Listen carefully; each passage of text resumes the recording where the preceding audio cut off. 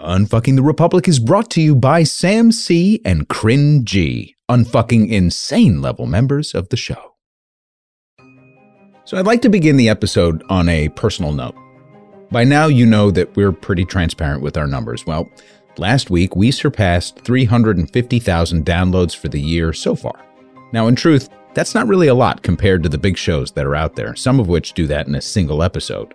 But for us, it's a huge deal. Because we kind of came out of nowhere.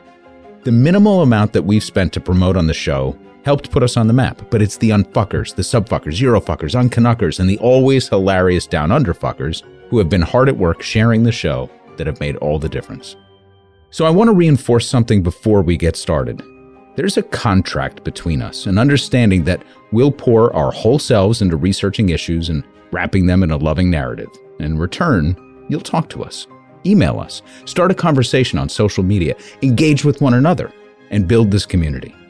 UNFTR is a lot to produce every week, and my heart is especially filled with every email that comes in thanking Manny and 99 for putting so much effort into it. It's just the three of us giving it our all, but also holding down day jobs to pay for this.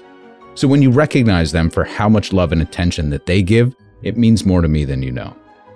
The fact that we were able to blend a love of politics and policy with support for Native communities through our partnership with the Unkachog Nation is also a dream come true, one that our listeners made possible.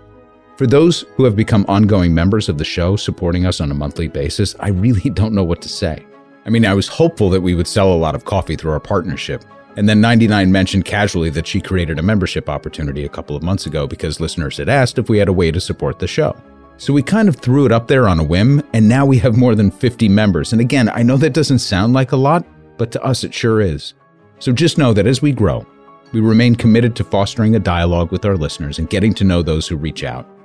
We remain committed to the highest standards of journalistic integrity, and we remain committed to not taking ourselves too seriously, no matter how big or painful the subject matter might be. Unnecessary. Sorry. Just trying to lighten the mood. All right, let's get down to business.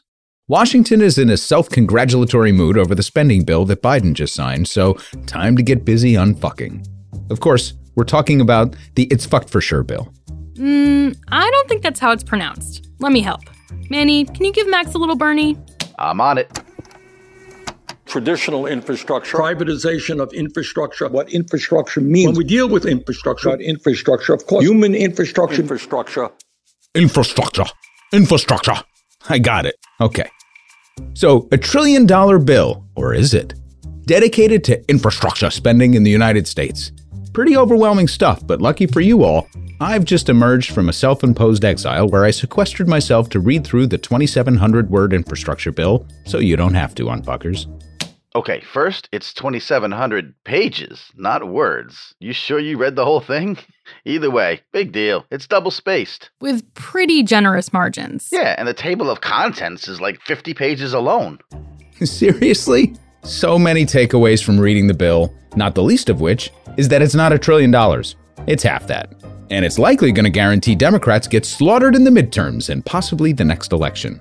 It won't do anything to protect us from climate change. It will probably be the last significant piece of legislation Biden passes. And like every infrastructure bill before, it will be a boon to big business, and you won't see the benefits of it for at least 5 to 10 years. So there's that. But at least we'll have charging stations for electric vehicles from coast to coast instead of high-speed rail or more sensible pathways to aid both mobility and the environment. Yet again, offering a gift in the form of corporate socialism to enrich Elon Musk, who won't be on the hook for a nickel of this specific element of the bill that will make him even wealthier. On the back of the government that built him and the consumer that funded him, all the while he picks a fight with fucking Bernie Sanders like a cartoon villain, you hair-plug sporting South African-born silver spoon-sucking twice-divorced pure product of government subsidies and 100% genuine fucking prick. Even Peter Thiel hates you, and he's the second biggest asshole on the planet. Everything you have is because of this country, you flaming fucking asshole. Max? What? Infrastructure. Come on, you got this. Hit the intro, Manny. This is the story of a political pundit who looked at the world around him and just said, fuck it. Gives the middle finger to authority and says, kiss my ass. But instead of a revolution, he started a podcast. Just what the world needs. Started a podcast. Another basic face. All through the podcast. Unfucking the Republic. It's motherfucking podcast.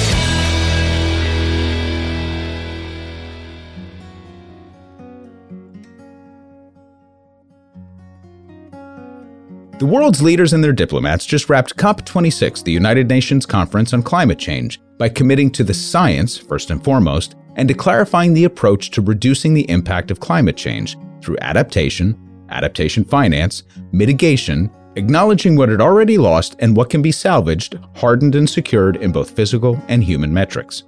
So the conference attendees reaffirmed in writing the, quote, long-term global goal to hold the increase in the global average temperature to well below 2 degrees above pre-industrial levels and to pursue efforts to limit the temperature increase to 1.5 degrees above pre-industrial levels, recognizing that this will significantly reduce the risks and impacts of climate change, end quote. That's the new target. Now, critics of COP argue that it was all again too much talk, and even if every nation adhered to their individual pledges, the best outcome would theoretically be a 2.5-degree increase, and therefore still catastrophic. Those data are far from squared, so it will take some time to authenticate this claim. But one of the best outcomes of the pledge is to reconvene annually, and in particular in 1 year from now, with firm plans and financing to attain these goals, while nations work with the private sector to bolster their participation. Unfuckers are familiar with the theme that I'm going to return to here, which I cannot help but return to, and that's the 2 big takeaways from our climate industrial complex episode. One, that Pentagon models since the 1990s show that the United States will fare better than most of the other countries under the most extreme models of climate change. And 2, even though we're officially not at war for the first time in 75 years, our military budget is poised to increase annually for the next 10 years above wartime levels with full bipartisan support and no pushback from corporate media.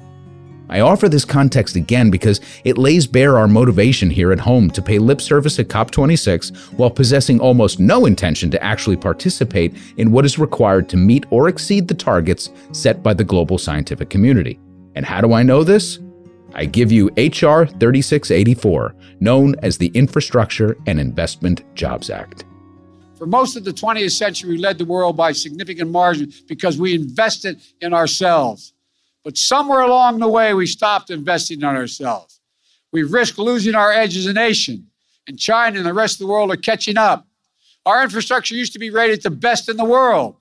Now, according to the World Economic Forum, we rank 13th in the world. Well, that's about to change. Things are going to turn around in a big way.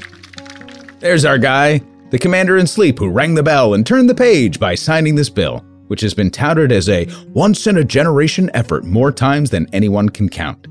So I figure we should start by evaluating that claim and looking at some of the past bills. You know, as we do. Each one teaches us an important lesson about bills of this magnitude and the tide of history. You and FDR. The undeveloped river, the undeveloped forest, the undernourished soil. Here lay the means of a good living for the people of the valley, strength for the nation. But the tools needed to develop these resources were lacking. That was 1933. That's a clip from old promotional film for the Tennessee Valley Authority, or TVA. The TVA is somewhat of a controversial project in American history, but offers a glimpse into how the nation developed. It's a story that pits individual landowners against progress and demonstrates our desire to tame nature and bend it to our use. It was celebrated as one of the New Deal's greatest achievements. A public authority that generated an incredible amount of work for laborers, brought power to a rural and depressed part of the nation, and turned the massive Tennessee River that flows through 7 states and frequently overflowed with disastrous consequences into a power-generating and crop-irrigating machine that fueled progress in the expansive Tennessee Valley. It was also an example of the sheer brutality that comes with the power of eminent domain as it forcibly displaced some 15,000 inhabitants of the valley. Today, the TVA employs more than 10,000 people and brings power to more than 4.5 million homes and businesses, but remains a sore spot for environmentalists and residents who are beholden to the massive authority. Now, regardless of the controversy surrounding the TVA, which I'm by no means minimizing, it remains an impressive piece of innovative infrastructure devised by the innovative minds forged in the Great Depression. Lesson 1. Sometimes infrastructure takes as much as it gives. As the Depression wore on and projects were slow to get off the ground, industry was still moving forward in a country increasingly dependent on the automobile. This too would pressure the immature American system as the quantity and quality of roads in the nation varied widely, and there was no cohesive system to move across the country in either an east-west or north-south direction. To help us get a glimpse into the future of this unfinished world of ours, there has been created for the New York World's Fair a thought-provoking exhibit of the developments ahead of us. A vivid tribute to the American scheme of living. Come, let's travel into the future. What will we see? The DOT archives speak to the popular World's Fair exhibit in 1939 titled Futurama, which captured the nation's collective imagination. From the archives, the exhibit's designer, Norman Bel Geddes, imagined the road network of 1960, 14-lane superhighways crisscrossing the nation with vehicles moving at speeds as high as 160 kilometers per hour. Radio beams in the cars regulated the spacing between them to ensure safety. In the cities, traffic moved on several levels, the lowest for service such as pulling into parking lots, the highest for through traffic moving 80 kilometers per hour. Although the magic motorways shown in Futurama were beyond the technological and financial means of the period, they helped popularize the concept of interstate highways. Now, the key point I want to drive here relates to timing. The Futurama exhibit was in 1939, during the FDR years, and the New Dealers were keen to build upon these ideas to create a national system of vehicular transportation. Truman had the same designs, and these concepts were very much in the works during the 1940s. But when we think about the highway system, we don't equate it with either administration. President Eisenhower's militant call for a grand plan to provide a modern, controlled access highway system for safe, efficient transcontinental travel led to the passage of the Federal Aid Highway Act of 1956. President Eisenhower is given the credit for our massive investment, and that's all well and good because that's when the funding occurred and the plan was set into legislative motion. But it was a plan that was at least a decade in the making, something to remember as we move through the years to talk about the current bill. Lesson 2. These things take time.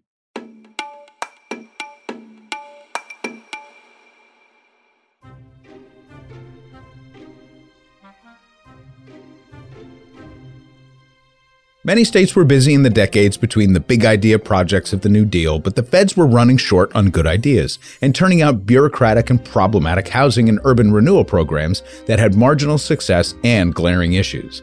Nixon was focused on economic matters, getting us out of Vietnam, opening up relations with China, fostering racist domestic policies, and breaking and entering, among other things.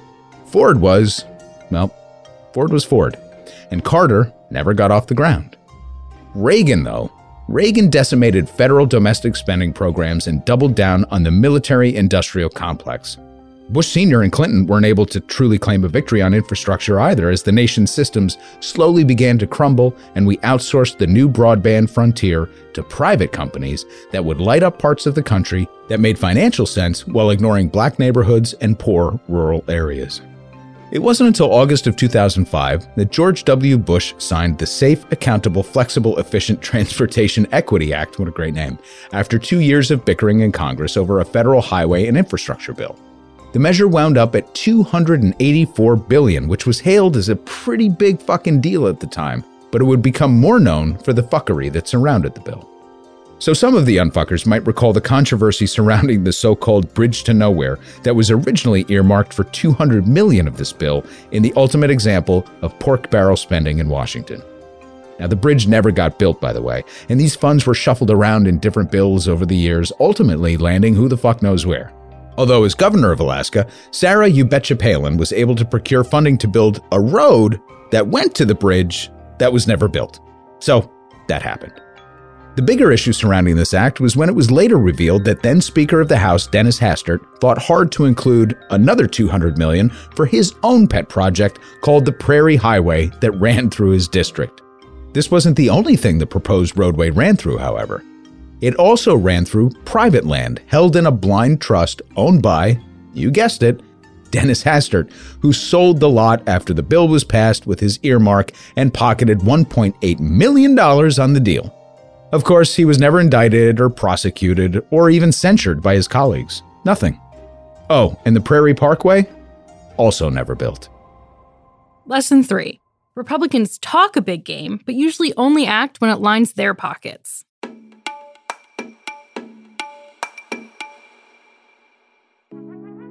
So now we're in the Milton Friedman years. Free markets, deregulation, privatization. This was the way of the world as we put Keynes on the shelf and allowed corporations to plan America from policy to infrastructure. Then, in 2008, it all came crashing down as a new president was sworn into office facing the biggest economic crisis since the Great Depression, and there's no hyperbole in that statement. That's why this is not just a short-term program to boost employment. It's one that will invest in our most important priorities. The American Recovery and Reinvestment Act of 2009 was a big fucking deal. We covered it in our Stimulate This Biatch episode, and it's likely that we'll return to it many times in the future. We talked about how the political operatives in the Obama administration, not the economists, determined that a spending bill was the only way to stave off another Great Depression, but that it couldn't exceed $1 trillion. These days, the Treasury shits out $1 trillion on a Tuesday. But at the time, it was considered political suicide, even if there were only days into the new administration. Recall that this bill did a lot more than pay for projects. It funded state coffers that had run dry, propped up social welfare and unemployment programs, and injected capital into every part of the system. Carved out in the bill for, quote, shovel-ready projects to get Americans working again was $105 billion spread between transportation, which received the largest share, water and sewage, broadband, energy, housing, and training. There's also a few billion for government buildings as well.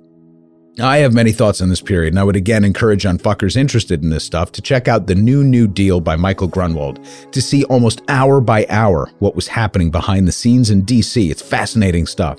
Anyway, to bring a more clinical analysis of just the infrastructure, I'll read a couple of excerpts from a Brookings report a few years ago that calculated the impact. First and foremost, the Recovery Act, the largest public works project since the Eisenhower interstate system, showed a quantifiable relationship between transportation investment and outcomes. Investments improved more than 42,000 miles of roads and almost 2,700 bridges. They paid for 850 new transit facilities, nearly 12,000 new buses, and nearly 700 new rail cars, and they repaired about 800 airport facilities. The Recovery Act highlighted some limitations of project sponsors to quickly absorb additional funding, even within the constraints of familiar programs. Take highway spending, for example. While Congress provided funds in a single tranche in fiscal year 2009, recipients spent those dollars through fiscal year 2012, sometimes sequencing them ahead of other federal highway funds. This resulted in elevated but relatively consistent actual spending outlay levels through fiscal year 2014. Recipients can adjust to higher funding levels, but full absorption of a funding spike still takes time, and not all construction or jobs will be immediate. Generally speaking, new and more complex programs take longer to implement before shovels can ever hit the ground." End quote. I can actually remember an interview with Obama where he talked about the lessons learned from the act, and his primary takeaway was that the concept of shovel-ready was just that, a concept. In reality, except for basic road patching and paving, very few physical infrastructure projects can be considered shovel-ready. These things do take time. And so as much as Obama and company wanted to send this money flooding through the system, in most cases it took several years to actually make this happen. The other interesting point the Brookings piece makes is that some of the recipients, whether governmental or private, are unable to actually handle an enormous influx of money at one time. The more complex the project, the more methodical and patient one must be to appropriate funds. One more thing that bears repeating from our stimulus episode is that Joe Biden was actually chosen to oversee the distribution of these funds and the reporting on them. And to this day, there has been no statistical, empirical, or anecdotal evidence of fraud in the program. Now say what you want, but given the history of fuckery with spending on this magnitude, that's an impressive achievement. Nonetheless, the entire affair underscores the issue that since the Highway System Plan, we haven't been very good at thinking big, building new, innovating, and spending money in a way that makes life any better. Lesson 4. Even when you think it's enough, it probably isn't.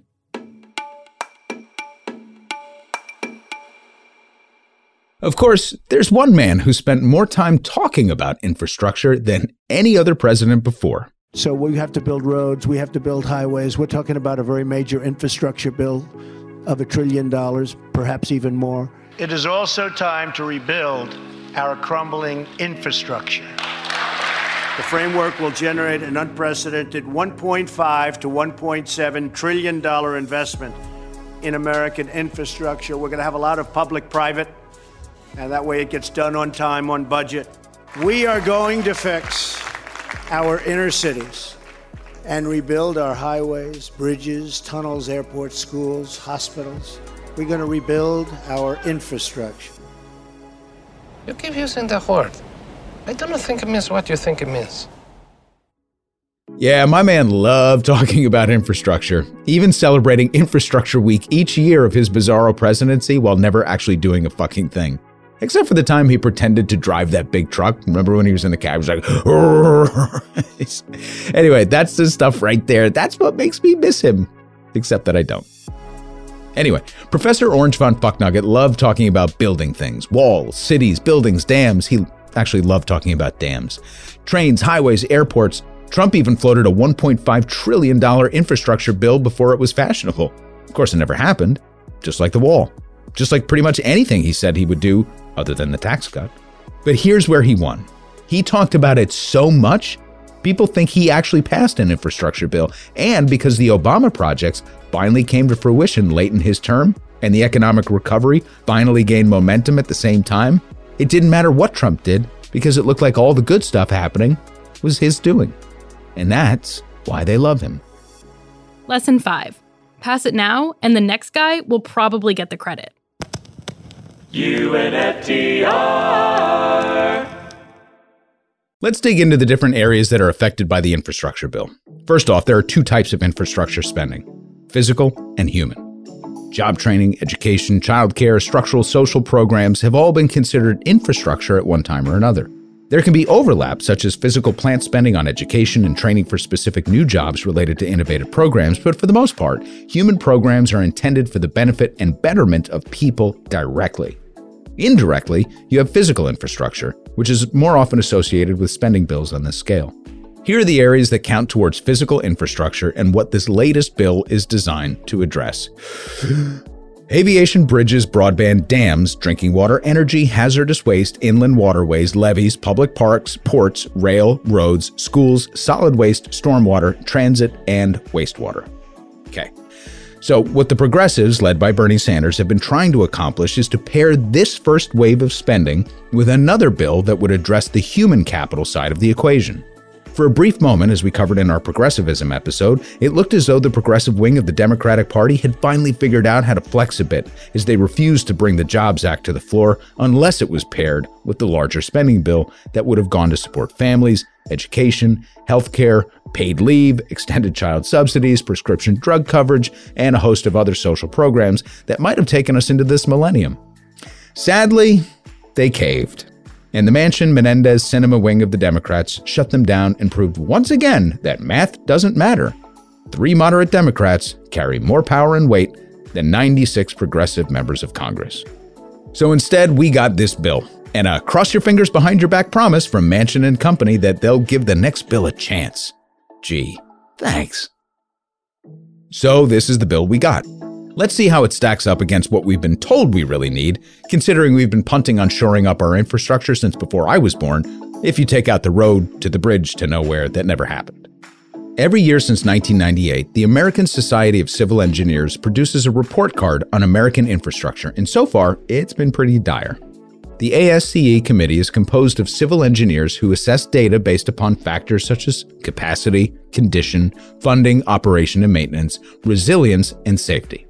Under these parameters, they examine and grade 17 distinct areas from water and sewage treatment to bridges, waterways, and rail.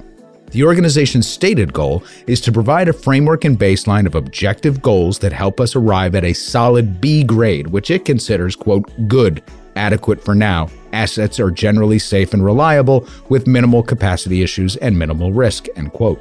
The report card follows the standard academic rating of A through F, with this year marking the first time our overall grade rose from a D rating.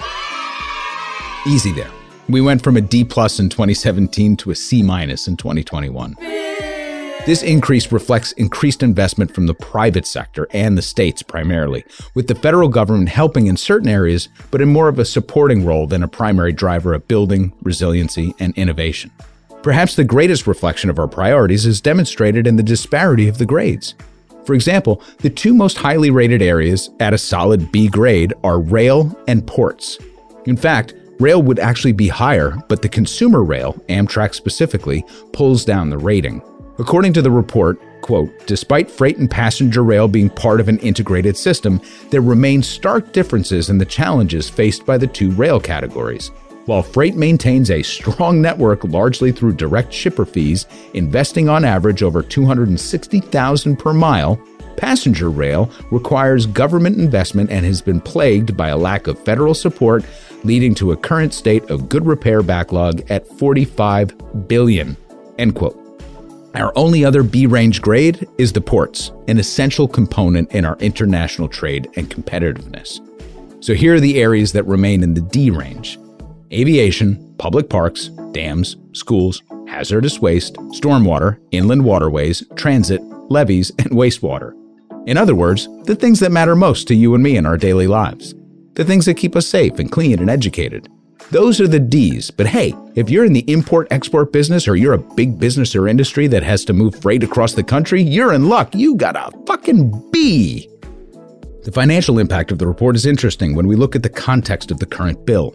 The powers that be just passed a $500 billion, not a trillion, $500 billion bill to be allocated over the next 10 years. But the ASC report states that while we've made incremental gains in some of the infrastructure categories, our long-term investment gap continues to grow. We're still just paying about half of our infrastructure bill, and the total investment gap has gone from $2.1 trillion over 10 years to nearly $2.5 trillion over 10 years. In other words, the act that Congress just passed, the one that they're breaking their arms to pat each other on the back over, that new bill is about 20% of what the ASCE recommends. Even being generous in saying it is a trillion, which it's not, it's still only 40% of what's recommended. So what's actually in this thing? What's in the box? What's in the fucking box? Give me the gun. $110 billion for roads and bridges, in addition to construction and repair, including funding for Puerto Rico's highways. Oh, fucking bridges and tunnels. Mint. $66 billion for railroads, but mostly for Amtrak. Hey, I love Amtrak. Sweet. So that means high-speed rail? Oh no, but thanks for playing. No money for high-speed rail. $65 billion for the power grid for upgrades, maintenance, and cybersecurity to prevent hacking. All right, this one goes back to our economics of racism episode, so there's good stuff here. $65 billion for broadband in rural areas and low-income communities. We've got $50 billion to protect infrastructure from hackers and address flooding, wildfires, coastal erosion, and droughts. I'll see your $50 billion and raise you 5 more. There's $55 billion for water infrastructure. This funding includes $15 billion for lead pipe replacement, $10 billion for chemical cleanup, and money to provide clean drinking water in tribal communities.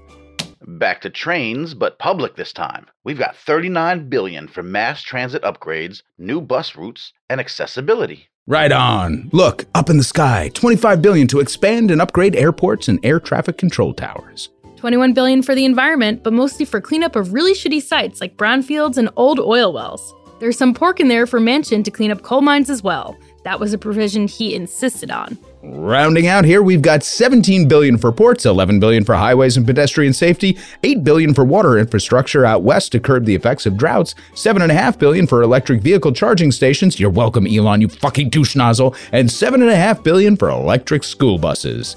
And a partridge in a motherfucking pear tree.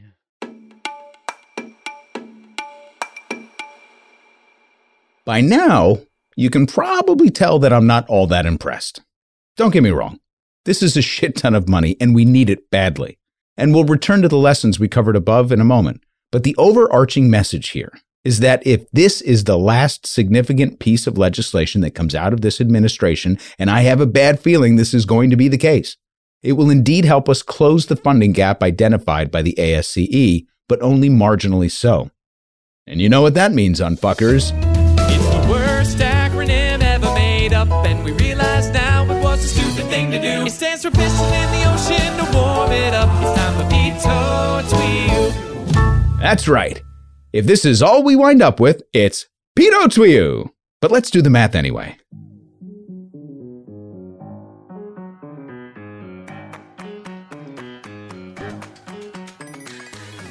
Yes, there will be a ton of really good union work available in all corners of the country. That's a good thing. And it will be spread over an extended period of time, so union job security in the heavy construction industry is all but a lock. But let's go back to our lessons from infrastructure bills past, starting with lesson 1. Sometimes infrastructure takes as much as it gives. While there's nothing here to suggest something is ethically compromised as eminent domain, what we're losing by shooting so low and so basic is the big thinking that's required to attain the standards of COP26 on climate and focus on the social programs that help lift people out of poverty and give them a shot at economic mobility in a meaningful way, like we did in the 50s and the 60s. If you were white. Right, if you were white. And lesson 2. These things take time. Right now, the economy is hot, and it's getting hotter with unemployment near pre-pandemic lows and heading lower. And while there's been wage growth in the middle and upper classes, the lower end of the spectrum remains dire and dislocated. So even though some of the programs will bring new work and opportunities, it'll take time to recognize them fully, and they won't funnel all the way down to the bottom. That's why pairing the social infrastructure component was so vital. Remember that this so-called trillion, which is really half of that, is designed to run over a 10-year period, so it's a lot less impact annually than it sounds. What's really outrageous politically is lesson 3. Republicans talk a big game, but usually only act when it lines their pockets.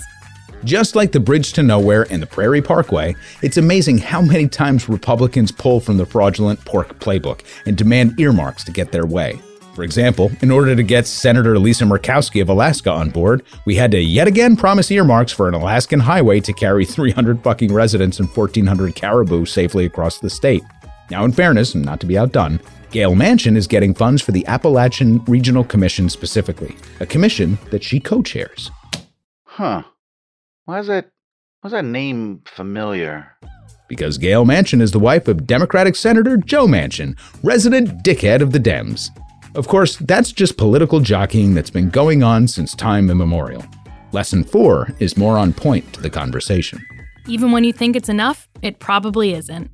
Just like Obama and his advisors caved at the thought of spending $1 trillion and opted instead for a figure that they hoped, but secretly knew wasn't enough, this bill is only, at best, 40% of what's required. And given the fact that it's actually hard to distribute this amount of money, even over a planned 10-year period, it's likely that it's not enough to bring us to a grade B level on par with other developed nations. And for shit sure, it ain't enough to get us on the path to meet our COP26 commitments to help bring the world within the 1.5 degree threshold. And back to politics for a moment, we have our final lesson to round things out. Pass it now, and the next guy will probably get the credit. The real winner here will be the next president. In the meantime, Republicans are going to get all of the upside because this will bring down unemployment even further and cover the cracks in the healthcare system and inequality for a time. Healthcare because more jobs equals more covered lives. Inequality because inflation will eventually cool off and there will be just enough work to pay the bills for most people, but not really get ahead, which means people will be working, but angry about living paycheck to paycheck, while Fox News goes on a rampage about immigrants, reckless spending, and losing to China. This type of spending takes a while to reveal, so I expect the moderate Dems and Republicans will coalesce in order to prevent any big items from moving forward. The closer we get to the midterms, the more difficult it will be as Biden's political capital clock is ticking away. Midterms will be a bloodbath, portending a complete and total impasse for the balance of his administration with a Congress deadlocked against him.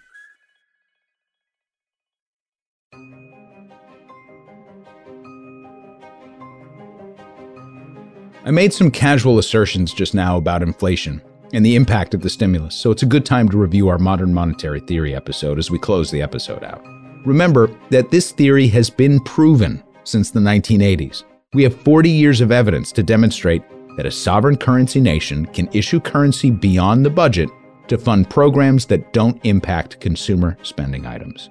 The inflation we're experiencing right now is due to the fractured supply chain and the buildup of inventory at the ports. It's being worsened by big oil fuckery that we'll unpack in a few episodes from now. Remember that the price of fossil fuels doesn't just show up at the pump. You need oil to make plastic, to run machinery, fuel tankers and barges, heat homes, and so on.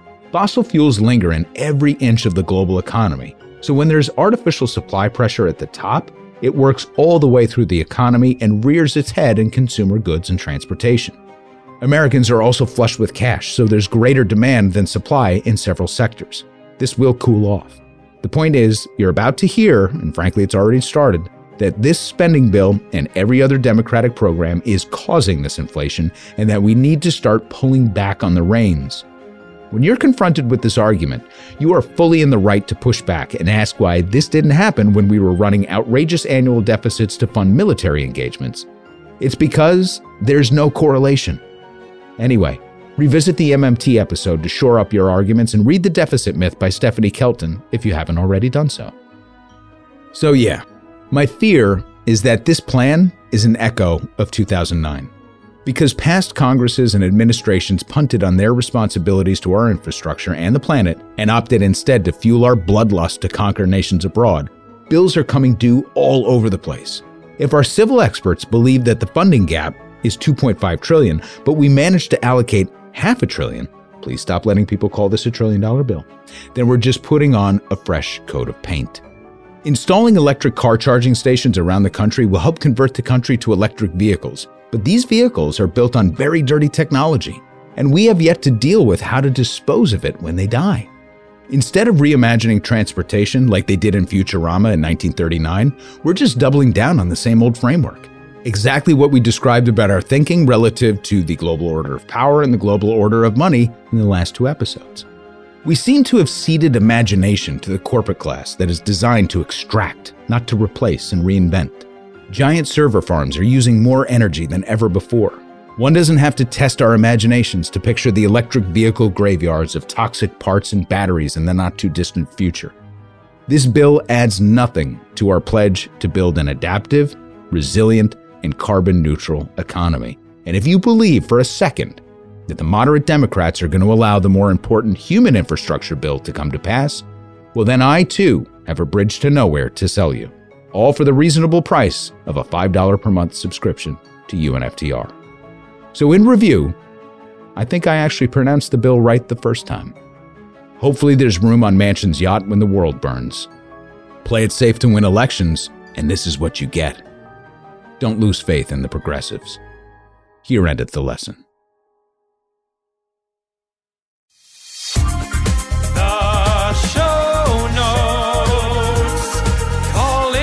Listeners one by one.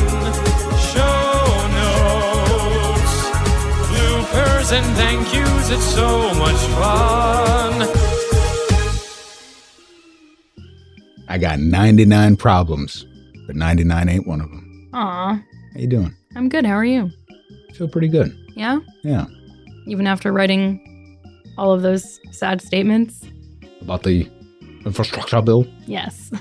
It's fucked for show bill. I hope that goes viral. Not viral, but I hope that becomes a thing. I hope that people actually refer to it as the it's fucked for sure bill. I'll try and make it happen. We can make a TikTok dance out of it. Stop trying to make fetch happen. Sorry. So the resources are in show notes. We did have 2 books. They're both callbacks. They're already in our bookstore. So The Deficit Myth by Stephanie Kelton, of course. And The New Deal by Michael Grunwald. If you're ever interested in seeing how these things actually get made and how they get passed, I think that's the closest you're ever going to get. And the resources that we listed are really from all over the place, but there's the one I would draw your attention to, apart from the actual bill itself. If you go to Investopedia and New York Times, we have links for both of those that really kind of give a good overview of what's actually in this bill. So check that out if you get a chance, if you're interested in this kind of stuff. And let's hop into donations. Naju Mape, or it's Najum Ape. I don't know. Najum Ape is now a member. Hey, Najum Ape, thank you. Thank you for joining the fold. Thank you for joining the legions of unfuckers. Actually, now, since I said it up top, it's just like 50. But that's impressive. We just did this a few weeks ago. 50 fucking members, 99. That's huge. And you just put it up there and you're like, hey, I bet people will do this and support us. You knew. You always know. Legault Hour is also now a member, an avid listener, and an uncanucker. Former bird name at Randomizer, FMFFRM. Good stuff. Simon B bought a coffee for us and said, this is for the rap. Fuck yeah. We're going to mix up the intros. It's whatever I feel like. Kind of going into it, whatever feels right. Now that we have 3 of them. The original. Oh. Yeah. We're not going to play that one. Yeah, we did it on a throwback episode. It was kind of neat to hear it. But it's so long. We have a 60-second intro version, which is absurd, but we did cut it down to 30. That one's even too long. Oh, my friends, we are fucked. Deliciously. No. Unreservedly. Catastrophically fucked. And not the good kind. Jules Double L bought 5 coffees for us. Hey now, Jules, that's a lot of coffee. Heard about UNFTR via Pod Save the People. That's right. Appreciate you. We had some shout outs on Facebook too. Kyle C said, time to unfuck the dairy and meat industry. You are preaching to 99 as we work on our economics of food episode, which is really, parentheses, our vegan episode. But boy, do I have to be bulletproof on that one before I put the draft in front of 99, or else she's going to have her red pen out and maybe stick it in my eye. Do we have a name for our vegan unfuckers? I feel like there's a lot of them. Uncluckers. I hate that. Get it? No, I hate it. That's so great. I hate it. No. It sounds like a terrible KFC campaign. Yeah, just roll that around and you're going to, you know what? You're going to come to love that. I'm definitely not going to. No, you're absolutely going to come to love it. It's like the Chick-fil-A cows being like, eat them instead. And I'm like, fuck Chick-fil-A. Well, yeah, obviously. But also like, leave all of them out of it. Oh my God, come on. Uncnuckers and uncluckers? It has to be that way. There's got to be something else. Tomorrow you're going to come to me. You're Kyle, be like, Kyle, help me. By the way, it's great. It's pretty great. There's no way I'm coming around on unclucker. John B said, unfucking-tastic. Thanks, John B. And Nettie said, I love the reference to Hands Across America. I was living in Chicago then. Oh, Nettie was in Chi-Town. Pretty interesting. I took my sons downtown that day and joined the line. It was awesome. Max once again verbalized my fears regarding our place in the world. I try to put on a positive face and put forth good energy, but it sits at the back of my head. Yeah, Nettie, dig you. So on Twitter, why don't you handle Twitter? You handle Twitter. Okay. Trakushin said, I don't tweet very often, but when I do, it's to support an awesome project like UNFTR, one of the best produced politics podcasts out there. It listens like an audiobook or radio play. Max as a narrator is not only smart and funny, but his voice is smooth as butter. Smooth as butter. You heard her. Ew. Thanks, Trick. Vegan butter. Sure. Yeah. You mean unclucking butter? Will Watkins Forth said, been listening for a couple months. Love the pod. Learning a lot. Thank you so much for your hard fucking work. Oh, you're very fucking welcome. I don't like this handle. I'm sorry to this person, and I don't like saying it, but I have to. At Spongy Love Cake said, another brilliant episode, you fucking rock. It makes me uncomfortable. No, it shouldn't. Makes me go like, ooh. It's like Spongy Love Cakes. Ew. At Marianne, I can't recommend this podcast enough for its summaries and analysis of public policy. Hot damn. And you gotta say the first part. Wild Eye Bob. Knudsen sent us some Goodwill Hunting-esque photos of him in front of a whiteboard with equations and UNFTR written on them. I saw that. I really hope that those are real equations that students are in the middle of, and he's just shoehorning UNFTR in them. I love him so much. Yeah, he's repping. And then KLittle197 said, thinking you guys could probably do a really good episode on Clinton. I agree. I love the Reagan episode. There's a ton of information to support the idea that who we are as a country today was conceived in the 90s. Instead of reversing course, you went full ahead. NAFTA, welfare, etc. I fucked so many things in the 90s. That's right.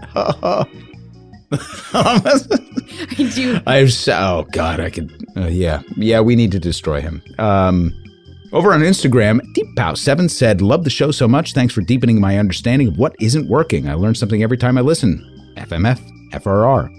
We had some great feedback. Our buddy Derek R. chimed in again, said, y'all brought the heat to this most recent episode, which is a callback to us bringing the heat in our new introduction that we featured last show. Thanks for picking that up, Derek R. Unfuckers undoubtedly know the references inferred in the show, like this time with John Hurt's narration. Good stuff.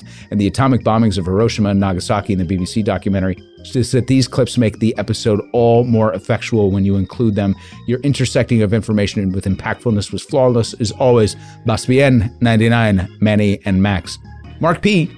With all your earlier efforts, I enjoyed your recent podcast. However, I do not think you dug deeply enough before your easy condemnation of Truman's decision to drop the atomic bomb. If you research, I believe you find that over 200,000 innocent people occupied Southeast Asia were dying of their treatment by the Japanese every month by mid-1945. Therefore, if any type of negotiation delayed the end of the war by as much as 3 months, it would have cost more innocent lives than were sacrificed in the 2 Japanese cities. Mark, I'm going to look into that. I mean, you make a really salient point. A life is a life is a life. And these are the choices that we make in war.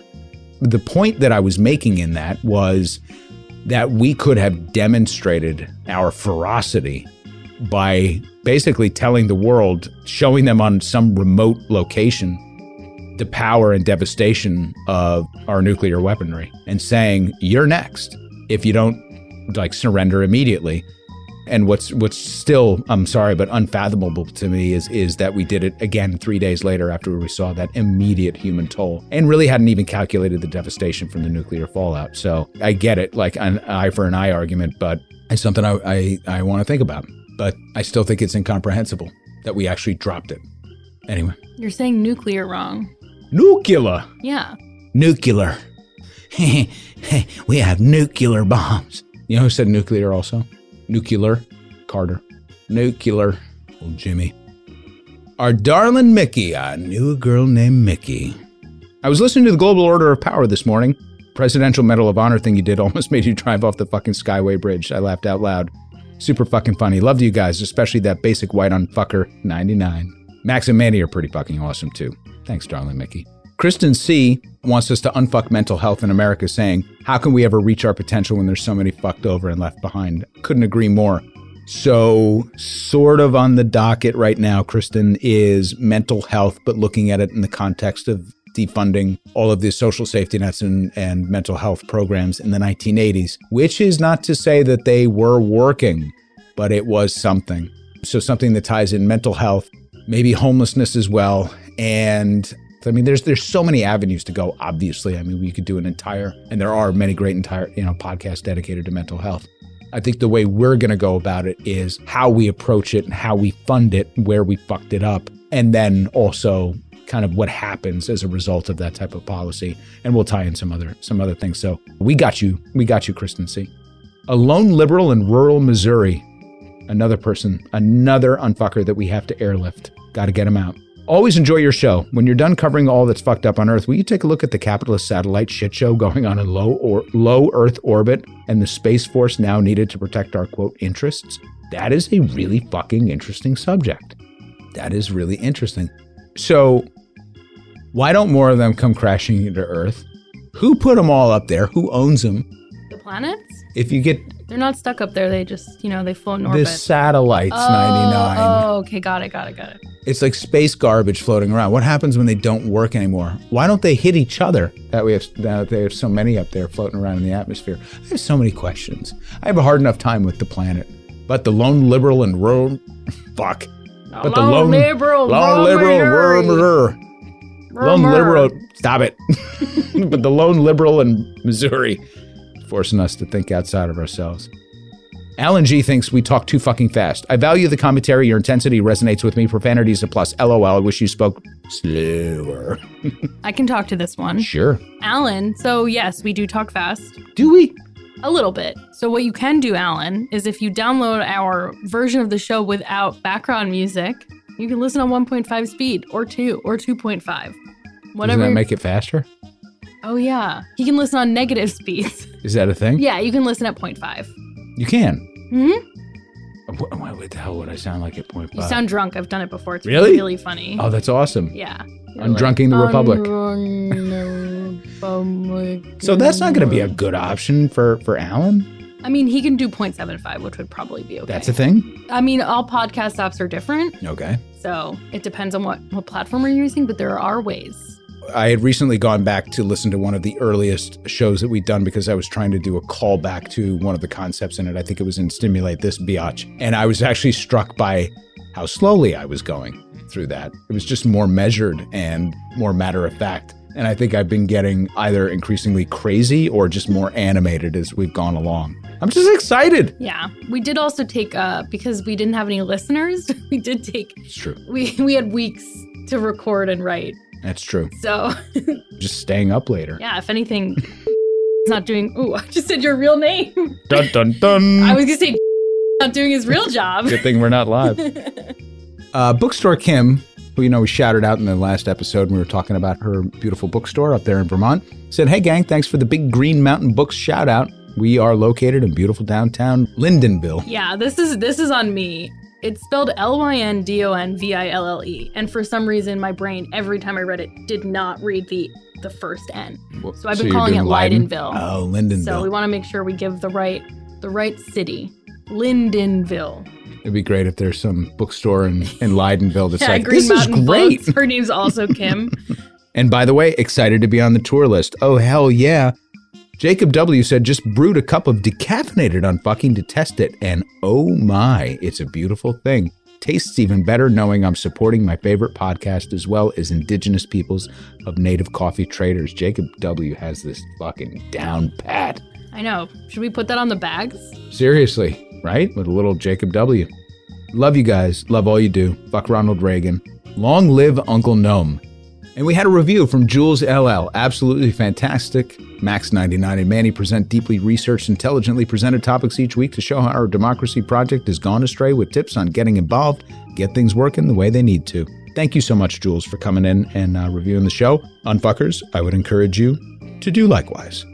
As always, Unfucking the Republic is edited and arranged by Manny Faces Media. Hey, I just want to say thank you so much for all the love and support. It really means a lot. Couldn't do this without you. Love you. It's your man, Manny Faces. Peace. The show is lovingly produced by the great and powerful 99. I'm moving to Lyndonville. Our theme music was composed by Tom McGovern. All of our original music, by the way, is composed by Tom McGovern. Visit tommcgovern.com. The show is hosted by Old Corn Pop, the gangbanger, and distributed by Elon Musk's fucking hair plugs. Send us your comments, your questions, your suggestions to unftrpod@gmail.com. Connect with us on social at unftrpod. Become a member at buymeacoffee.com/unftr. Visit our book list at bookshop.org/shop/unftrpod. Get some native roasted coffee at unftr.com/shop and read our essays on read our essays on Substack at unftr.substack.com. And remember, it's always free, or as 99 likes to say, free 99. Peace out, 99. I'll see you next week. A friend of mine who listens to the show said that it sounds like I'm trying to send a message that I'm imprisoned. Really? Free 99. Oh, yeah. I didn't even think about it. Oh, that's true, too. Okay, so it's just free. Yeah. This is my new thing. Every week there's going to be a new shirt. Last week it was Saws Across New Jersey. This week it's free 99. Is that too dark? I think it's going to be all the rage. Yeah. Yeah. Mm-hmm. Also, we're lying. So I'm not going to see you next week. I'm going to see you in like a minute and a half. Oh, yeah, that's true. Yeah. Well, I will see you, not even a minute and a half, because when I hit stop, you'll still be here. I don't just disappear? I mean... magic. Here we go. The It's Fucked for Sure bill. The It's Fucked for Sure bill. The It's Fucked for Sure bill. The It's Fucked for Sure bill. And the ghost of spending bills past. I can't recommend this podcast. We had a review. Jules Lulsley. What the fuck? 21 billion for the environment, but mostly for cleanup of really shitty sites like brownfields and old 21. Get some native roasted coffee at unftr.com/shop and join us. Get some native fuck me. Get some, I love when you giggle. But these vehicles are built on very dirty, wow. Pardon me. Excuse me. So Trakushin said, I don't tweet very often, but when I do, it's like my brain just stopped and it was not signaling to my mouth anymore. Trakushin said, I don't tweet very often, but when I do, it's to support an awesome... What's wrong with me? Trakushin said, I don't tweet very often, but when I do, it's to support an awesome project like UNFTR. One of the best... Oh my God. It's okay. I'm like, I don't know what sentences are. Trakushin said, I don't tweet very often, but when I do, it's to support an awesome... Trakushin said, I don't tweet very often, but when I do, it's... Wow. This is great. This makes me feel so much better. Trakushin said, I don't tweet very often, but when I do... But when I do... when I do, it's to support.